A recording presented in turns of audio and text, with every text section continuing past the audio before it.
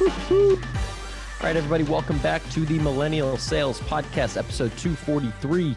I'm your host, Tommy Tahoe.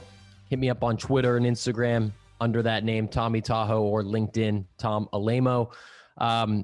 Super stoked about this episode. Going to give a quick word to our sponsor before we get into the content. Our sponsor today is Postal.io. Postal is the most meaningful, curated way to send gifts to prospects and customers and partners, whether it be from the local florist, the brewery across town, in a digital world where, we're not taking people out to dinners and we're not building relationships in person yet. It's a great way to build that connection digitally. And I use it and I love it. So you can check them out at postal.io. We've got some fun giveaways and things like that we're planning for later this quarter. So stay tuned on that. Okay, today's episode, we got Josh Roth. Been wanting to do this for a long time. Josh, I've been an admirer, a follower of his for a long time. He is one of the biggest names in sales development. He's a two-time winner of the AAISP Top Sales Leader Award. Currently, he is the Senior Director of Inside Sales at Lob and the co-founder of the SDR Defenders. Formerly, he was a Senior Business Development Manager at WalkMe, a partner at Presidio, VP of Sales at CarePoint. He worked for the New York Mets. He's obsessed with the University of Oregon athletics. Man, we talk about his whole sales career from the early days of selling in sports. We talk about transitioning to tech sales, building up the SDR profession, and so much more. So I think you're really going to enjoy this episode. There's something for SDRs, AEs, leaders, all in one podcast. So without further ado, let's get straight into my episode with Josh Roth. Let's go.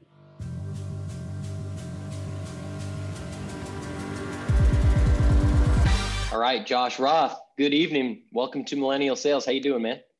Tom, I'm doing well. Thank you for having me.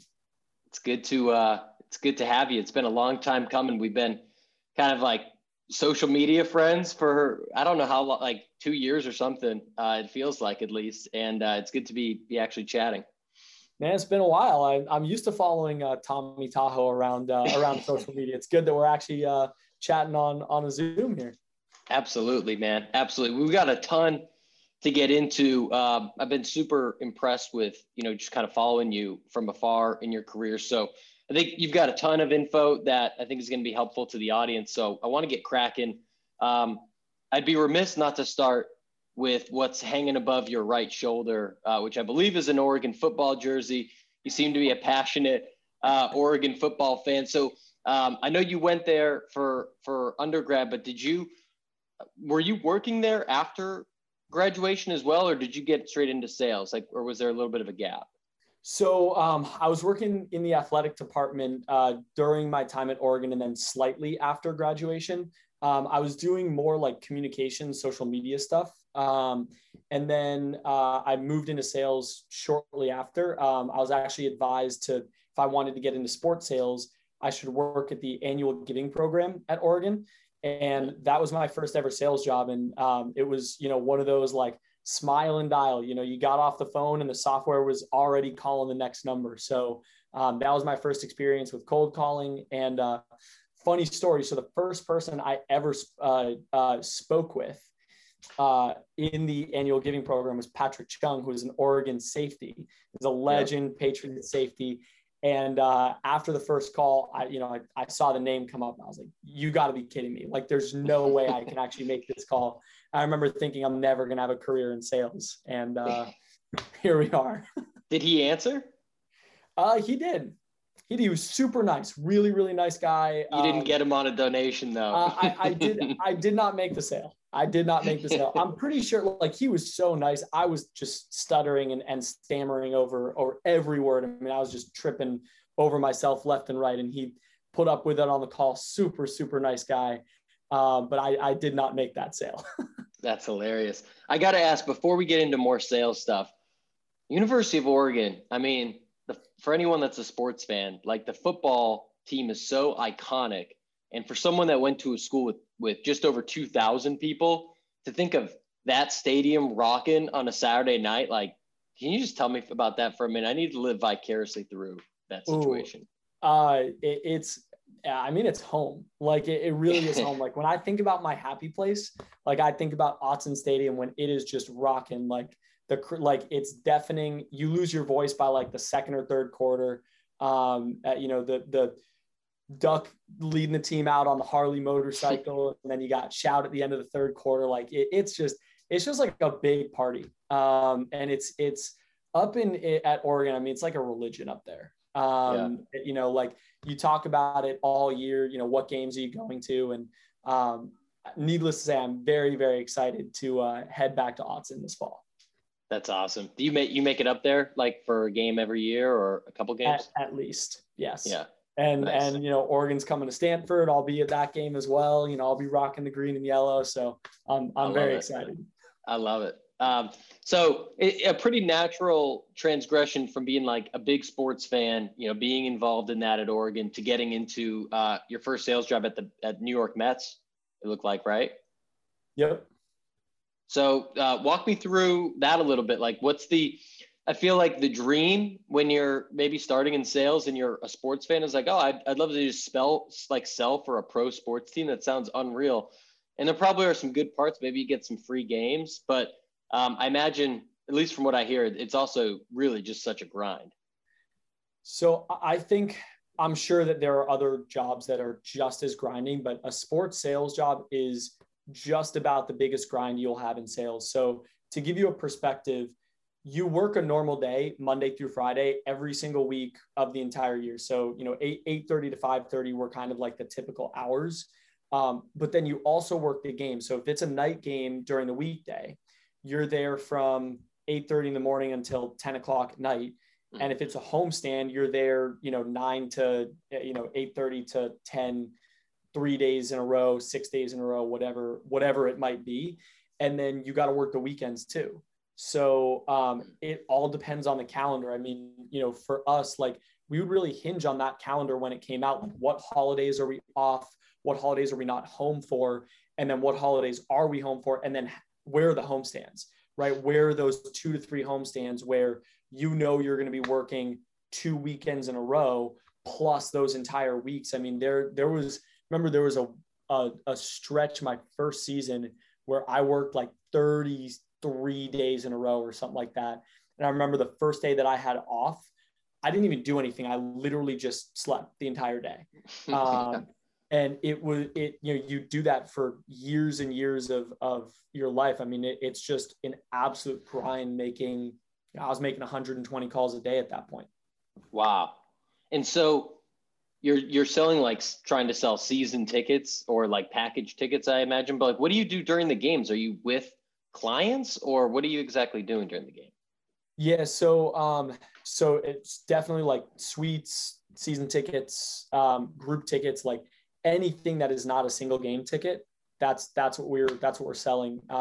And during the game, like really you're just visiting all of the clients that you have. So, you get a little report that says, oh, here's all the clients that are at the game.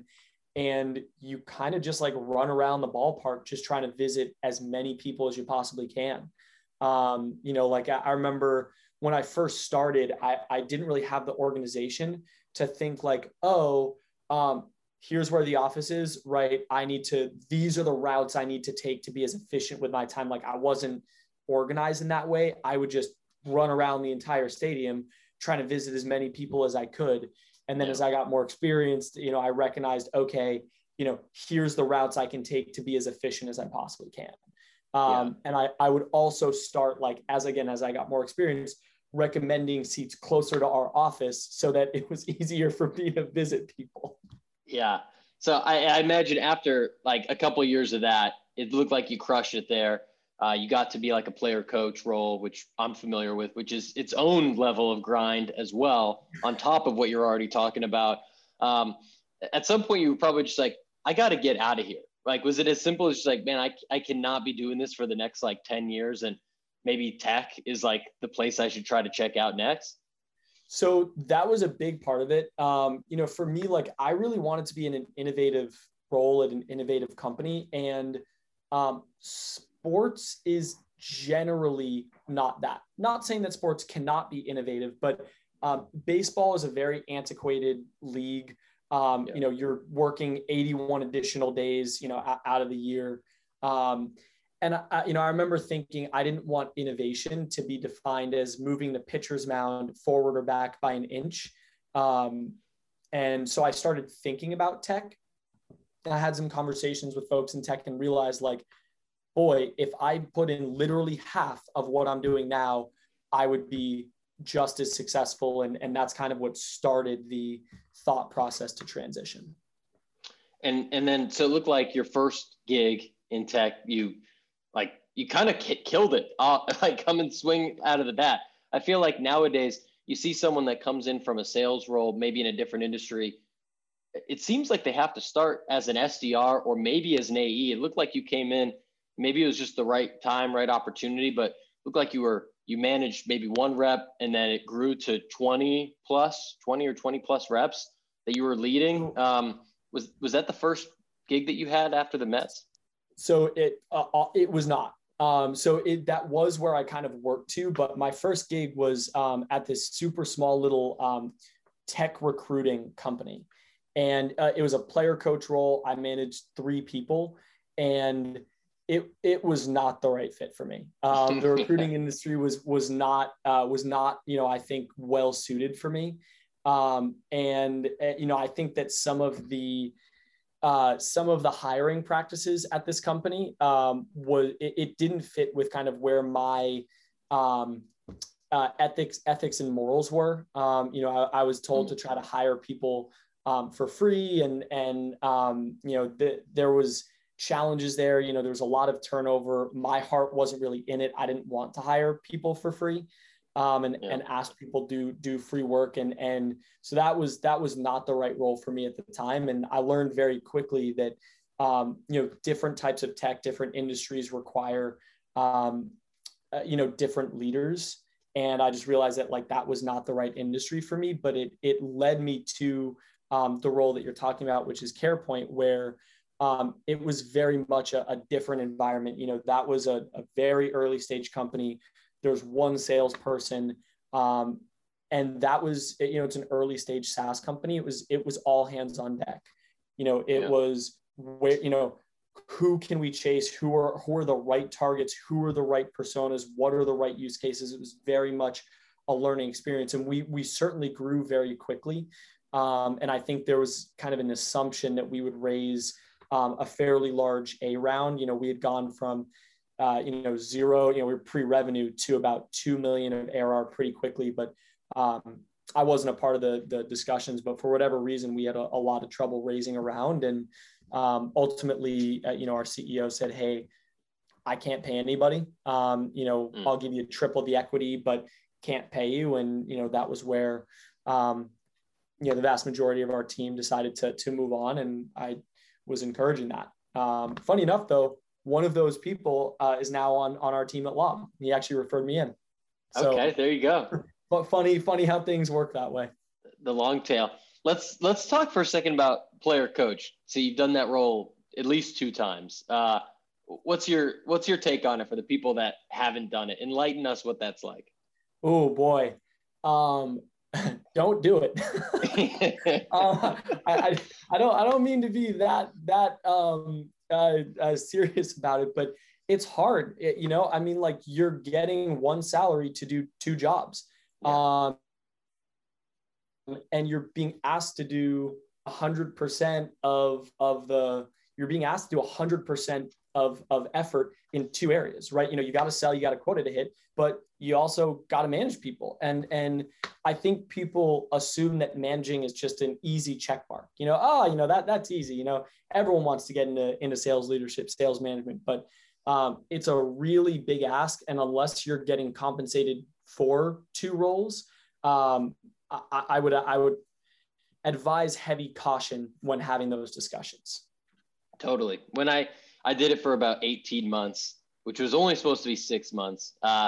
And it's like you really can't give more than 80%, like, in either bucket. Like, if you give 100% in one of the buckets, the other one's just going to be empty. Either your team's going to be empty or your own revenue is going to be empty. And then you puts you in the spot of saying, well, if he can't handle this job, then he can't handle the next one. Well, it's like, that's not really true. So I thought it was kind of like, this maybe kind of shining light, this step to the promised land of getting into leadership, where now I strongly advise people, if they're given that opportunity, to not take it unless, really they have to.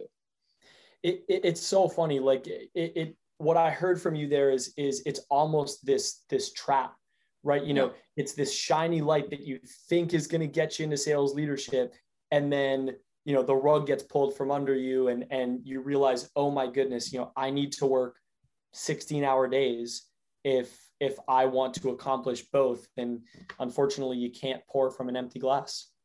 Totally. Yeah. It's, if I were being a little more pessimistic, I think it's also a way for a sales leader to keep you interested long enough if you want ambitions of leading, without actually giving you the title, or without, maybe there's not that role doesn't fully exist in the company, which it was for me. It's just like, hey, we don't have enough reps for you to be a full manager. It's like, okay, I'll be a half manager, I guess, and so that I think that's part of the situation too. And if you're ambitious and eager, you're probably willing to take it on, at least for part of the time. It's like, the equivalent of being like a, unpaid intern or something, where you're just like, you're really hungry and you want the experience and the learning, but at some point it's like, all right, I need something else. I need to actually get, you're paid for what you're actually doing. Yeah, I could not agree more with that. It's difficult to do one job well, right? We all got quotas to hit, daily, weekly, monthly, quarterly, but being asked to work two jobs is a big ask, particularly when, it feels a little bit like, you're kind of chasing after the carrot, right? Let me grab it, but it's just out of reach every time. Yeah, totally. I'm curious if people know you from LinkedIn, they're probably familiar that you were previously at WalkMe before. Obviously, they IPO'd fairly recently. So congrats to the team over there on that massive success. I'm curious, from your time there, when in their journey did you join? Like, did you already know it was a special place and like, hey, we're headed towards this crazy trajectory? Or was it early enough where there was question marks and there was maybe this turning point that got you guys there?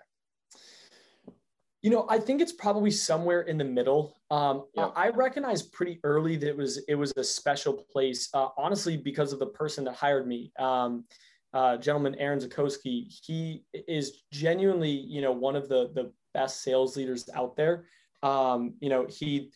He's never on LinkedIn, so I'm sure he will never hear this, but he, to this day, he is still a mentor of mine. He is still a friend of mine. Like, the first interview I had with him, I felt like there was the possibility that we would connect, because his first job out of college was actually at the San Francisco Giants. Mine was at the New York Mets. So we kind of had that in common. And my favorite artist is Bruce Springsteen. And somehow that came up in conversation. And he was like, oh, you'll never believe this. Bruce played it at the Giants Stadium. And, he was doing a sound check. So he played, 3 songs during the sound check. And I was the only one there. And I'm just like rocking out alone to Bruce Springsteen. It was such an incredible story. I remember trying to pick my jaw off the floor.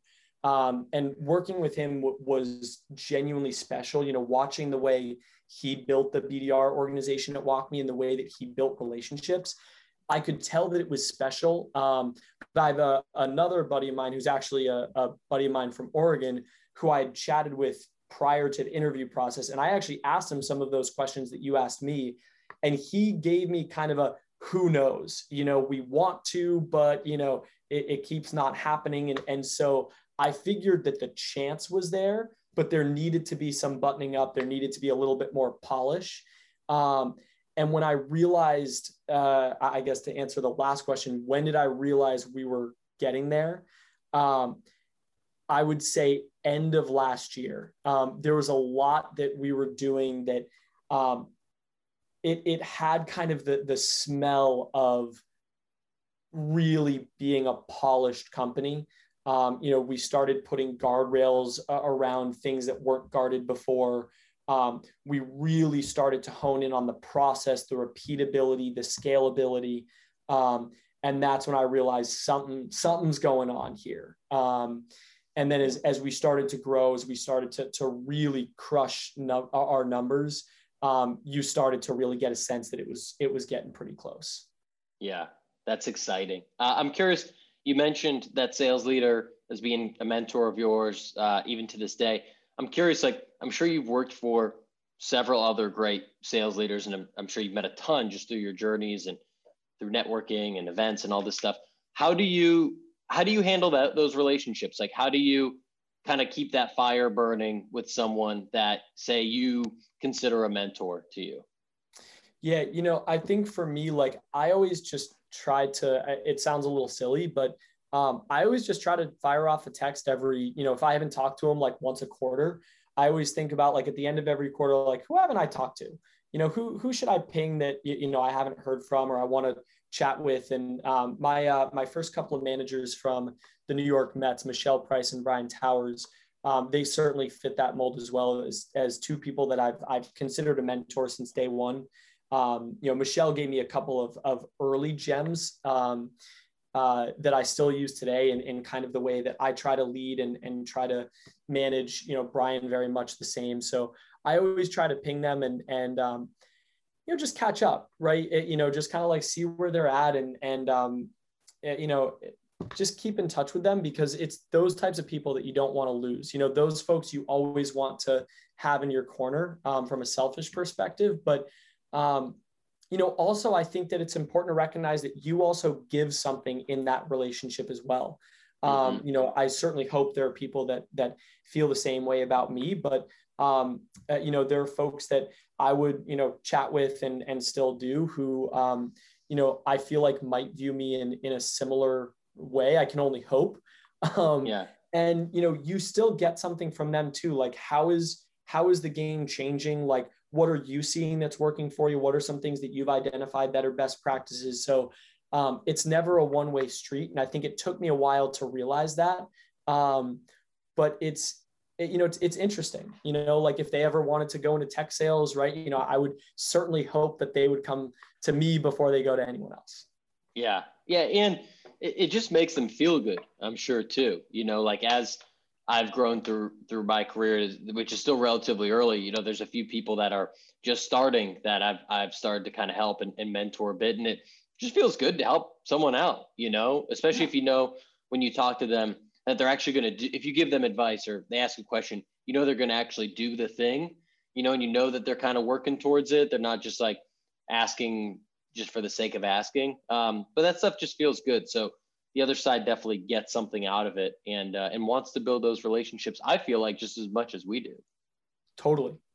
Yeah, totally aligned. So on the flip side, I'd love to spend some time talking about the SDR defenders. Because I see just the name is just like, oh, that's badass, because we've kind of have a love-hate relationship with SDRs, just like the public, the LinkedIn sales public, right? Like, we had this time where I felt like all people were doing were praising SDRs. It's the hardest job in sales. Like, shout out to my SDR, this and that. And then we had like a phase where people would just call out SDRs, like their email and like with their name on it on LinkedIn, and like shaming them. And now I think we're probably somewhere in between those 2 points. But talk to me a little bit about like what the genesis was of just first of all, a brain trust of people at the head of it, but why you decided to start the SDR defenders. All right. So this is actually one of my favorite stories, and I'm so pumped that you asked this. So the SDR defenders started, Kyle Coleman shot me a text message. We had met at a then Revenue Collective, now Pavilion, dinner prior to the pandemic. And we had kind of hit it off and talked about how much, we felt like the SDR community needed support. And one night, it's like 6:30, Kyle texts me and he goes, "Hey man, if you're free, would you mind hopping on LinkedIn and defending SDRs on this LinkedIn post? This person is talking about how SDRs should only stay in their lane and only make phone calls and emails." And so of course I did that, but then I kind of started texting with him. I was like, I feel like there's something here, Like, I feel like there's actually a community we can build to specifically support SDRs, because like no SDR should ever be bashed, right? Like you either have done something well or you can learn from it, right? Like throwing something on LinkedIn is not going to help anyone, particularly with their name on it. Like, come on, you know? And we just kind of like started talking and you know, just through like different channels, you know, that's where Tom and Nisha and Nikki came in. So Nikki posted the other day about what her genesis was. She had posted on LinkedIn a big post about, you know, how important it is to defend SDRs. And again, you know, Kyle on his LinkedIn game sends me a text or maybe tags me in her post and says, you know, hey, Josh, check this out. I just commented like, hey, Nikki, got, you know, awesome post, got an idea, text me. Or I'll DM you or something. And we ended up on the phone talking about, you know, this community that we wanted to build. And, you know, it just kind of started this, like, let's not only defend SDRs, but let's give SDRs guidance and support to really help them in their careers understand like what they're doing is really hard. And there are people here that want to support, that want to enable, and that want to help them grow. Because I think to your point, unfortunately, as frustrating as it is to kind of admit or say, there are people out there that will not offer that unconditional support and enablement and kind of the cheering section behind SDRs, right? And one thing that WalkMe CRO Shane Orlick always said, which always resonated with me, was like, there's no harder job than being an SDR. You know, the SDRs are the fuel to the fire. It's what he always said. And that's the way that I try to approach my day-to-day is like, how can we support these folks? Because it's so easy to just, you know, bash an SDR, right? Oh, your outreach wasn't good. Like, great. You know, it's a really hard job. It's hard to do good outreach. Right. You know, and I think that that's really the genesis of it. Was we really wanted to support and enable this community. Yeah. And I had Kyle on the show. Maybe it was around this time because he went on a rant about you're not just an SDR. And that was the name. I think his episode like 172, if my memory serves me. But it was around the same topic. You know, people like an SDR saying, oh, I'm just an SDR. I can't do A or B or C, you know, with the point being, you're not just that, you know, you have real value that you're adding to the organization and everything like that. That's a great founding story. Just the late night text from Kyle Goman about a LinkedIn post. I think as opposed to a late night booty call, I think this is like a late night LinkedIn call. Yeah. That's hilarious. You coming over to this LinkedIn post to comment, defend SDRs. So, and to think about it, like people fuck up in every single job. Like if the procurement person like does a bad job negotiating or something, you don't call them out on LinkedIn and say like, hey, Josh like did a terrible job on this negotiation for this contract. Like, can someone please like publicly shame him? It's just such an odd thing that people do that. It's so funny you say that. Like, I think about the same thing with like just bad leaders, right? Bad managers, right?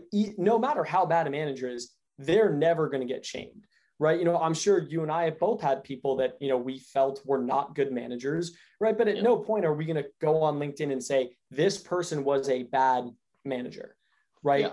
But somehow it's become okay to do that for SDRs. Like, get out of here. Like, you serious? Like, it shocks me. It frustrates me, but it also just saddens me. Like, these are people who are 22, 23 years old, who have literally just started their career, that the most emailing they did was probably to a professor to get an extension on a paper or something. You know, I mean, like, let's give them some space. Let's give them places to grow.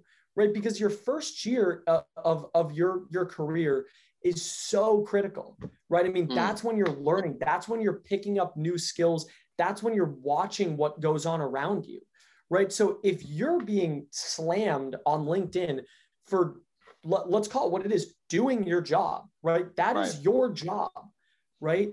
And to be slammed like that, it shakes someone, right? Totally. You know, I saw a couple years ago, Barstool Sports released an email from a New York Mets salesperson, right? And I remember thinking, like, that could have been me.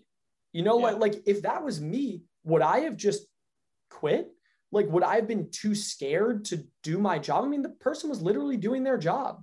And I literally, you know, I clicked into the link, I looked at the email. I'm like, I sent this email 15 times, you know, 15 times in a day. Like, it really wasn't even that bad. And I'm thinking, like, this poor salesperson's being shamed on Barstool Sports across, you know, how many hundreds of thousands of eyeballs for doing his job. Yeah. You know, I mean, it's so disappointing to see that. And then, you know, to actually see people that are getting, you know, again, tens of thousands of views on LinkedIn who might be considered an influencer are slamming SDRs. Like, you should go in like a penalty box for something. Like, LinkedIn's got to put you in a penalty box for doing that. So my opinion is that it's also partially like the system's fault for this, right? Because, like, I don't know who to blame, but, you know, in general, the prototypical, you know, sales leader or SDR leader, right? More dials, more calls, more, right? More versus better, or more is better. And when the top people, you know, the top titled people, the VPs and the C-suite folks of the world are getting 90% of this outreach, and because the SDR that doesn't really know what they're doing yet in a lot of cases, right? They're just starting their career. They're just getting told to, like, send 100 emails, make 100 calls. Like, there's only so much quality you can put into those. And because, you know, you're forced from your boss to send a certain amount, then the quality is going to be poor. And so to me, I almost feel like, I don't know who to blame, but the finger to me really gets pointed at the leadership for not coaching them to be better or holding them to unrealistic volume measures. So I'm totally aligned. Like, I think you're spot on there. And you know, I think it's important. Like, I understand that you don't want to die on a vine, right? Like, you need enough quantity going out there that you can get something in. But what that does not mean is that more is better, right? And I'll give you an example. So at WalkMe, one of our reps, he was 3 months in, was hustling more than anyone else, right? He was the more, right? He was making the most dials. He was prospecting the most, right? But he wasn't hitting his numbers. And he comes to me and he's like, Josh, like, I don't know what to do. Like, I have not booked a meeting in 3 weeks. I'm going to miss my number this month. I missed my number last month. Like, what am I doing wrong? Right. And, you know, we dug in and we were like, all right, like, let's figure this out. We dug in and everything. And I came out of it. I was like,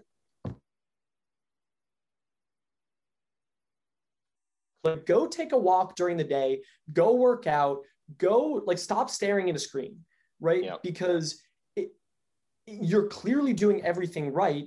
It may just be that, like, you need a clear head, right? So go clear your head.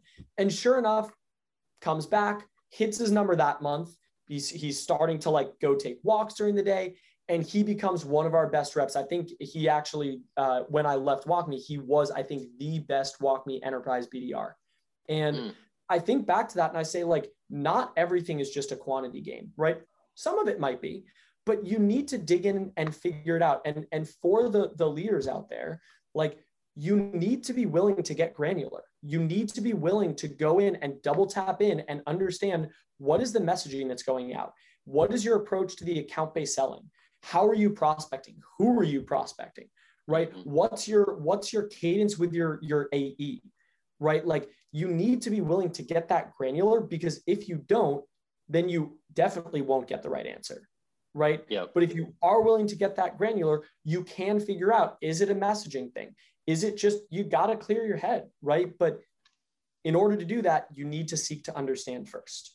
I'm curious, you know, you've had so much success as a rep, as a leader, specifically in sales development.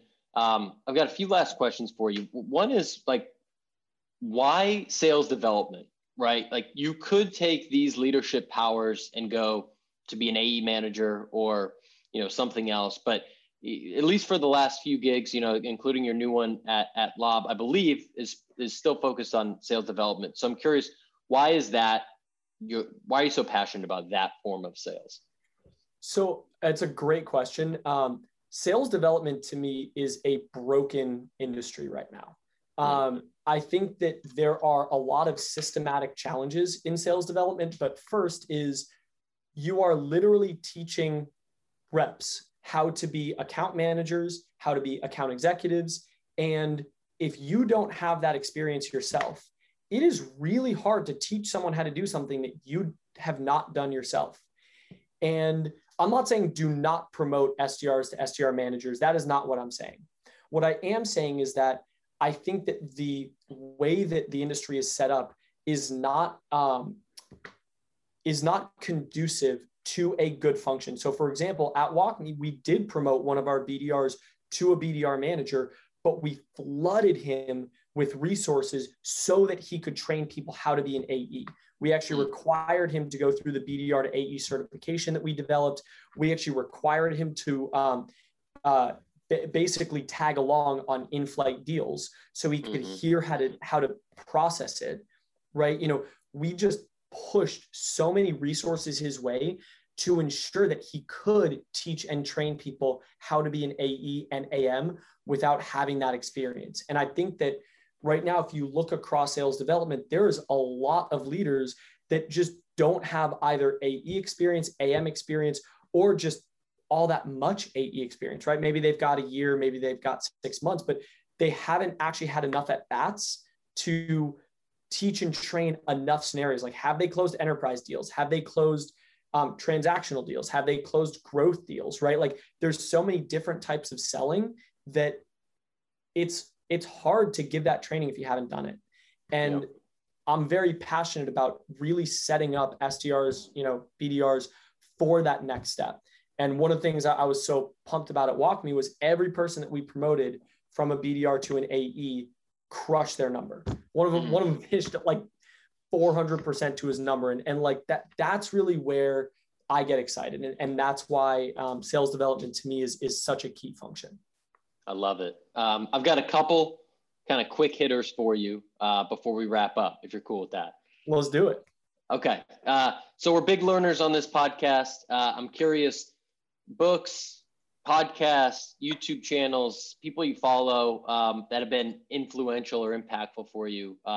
It doesn't have to be sales really. It could be really anything, but anything that stands out to you. One book, Thinking Fast and Slow. This was on President Obama's recommended books a number of years ago. That was one. It is not a page turner by any stretch, but personally, I had to reread it 3 to 4 times to actually like figure out how to think about things differently. But I love the book because you really have to, it forces you to think differently. So that'll be my one takeaway because it was that impactful for me. I love it. You said Bruce is your guy. What's your top Bruce song? Ooh, Girls in Their Summer Clothes, but it's very close between that and Born to Run. Okay. Well, Born to Run's just like the classic.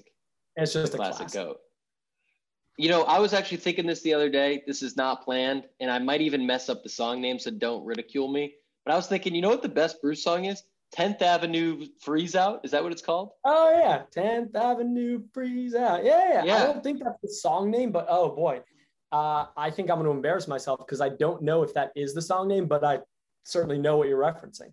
Well, we'll have to look it up, but that's my vote. That or Glory Days. Glory Days is a great one. That's a good one. What do you got playing in the Spotify right now? Is it Bruce or you got something else going on? Ooh, so I transitioned between 3 playlists. My current favorite is my Ocean Avenue playlist, which if you're familiar with Yellow Card, that's the song I'm referencing. It's kind of that like 90s, 2000s pop. It's kind of my throwback playlist, I call it. And then I'll transition between that, country music, and a Coachella playlist. I'm all over the map. It just depends on the mood. Yeah, exactly. All right. My last question for you, I'm curious, anything that you do outside of the office that you think really makes a big impact to you at work, whether it's, you mentioned like working out, taking walks, maybe it's reading, maybe it's listen to Coachella music in the morning. But anything stand out to you? Two. I love walking my dogs. I think it's really great to just kind of like get out, zone out, and just kind of go for a walk. I think it's very kind of recentering. I don't know if that's a word, but I'm going to use it anyway. I'll give it to you. And the second has been like, I really enjoy just kind of like flipping on CNBC and watching whether it's like Fast Money or Closing Bell, like just kind of hearing what's going on, like what's going on in the market. How could that potentially impact what we're doing? Those are two things that have been helpful. Yeah. What type of dogs do you have? One is a beagle, and she is very independent. And the other is a Formosan mountain dog, which I didn't know that was a breed until I not only had already adopted him, but I was walking on the beach and a woman points at him. What a great Formosan mountain dog you have. A what? He's a lab. Didn't even know. Didn't even know, but I looked it up on Google. I was like, oh, I stand corrected. We've got a short list of potential dogs to be purchased in this apartment. Ooh. That's the big topic at hand right now. So I'm just trying to get some third party research. What's your stack rank? What are the top three? Well, one is just like getting one in general. Like, should we get one? And can we get it in this? That answers yes. And can we get it in this apartment? But right now, near the top of the list, we've got some French bulldogs are hot in the streets. People love those things. Those are pretty cute. There's some sort of terrier. I can't remember the real name of it. Those have been the top two right now. The Lakeland Terrier, I think. All right, those are the leaders in the clubhouse. Those are the leaders, but we got plenty of time for an upset to come in. We're very early stage. You let me know if you ever want opinions or anything like that, and we'll talk offline. I might have a potential solution for you. Okay, I'll take all the opinions I can get. Josh, I appreciate you coming on, man. Congrats on all of the success just throughout your career, but especially the new role at Lob, Walk Me success, SDR Defenders, everything else you got going on. Any last words or anything we didn't get to, and then obviously let the people know where to best get in touch with you. I honestly, I got nothing else, Tom. Thank you so much for having me. I've been such a big fan of the Millennial Podcast for quite a long time. You do such an awesome job shining a light on very, very incredible millennials, and super, super thankful that you had me on. We'll have to go grab wine or something like that. But I don't have anything. If anyone wants to get in touch with me, feel free to shoot me a connection on LinkedIn. Shoot me a message, video message, anything. And follow Tom. That'll be my action item. You got to follow Tom. This guy is absolutely awesome. And just does really, really incredible work. Tom, I still don't know how many, feel like there's two of you, and you're like one person does your social stuff and the other person actually sells. But you're incredible, man. I don't know how many hours in your day you have, but you really make the most of them. You're a good example. I appreciate it, man.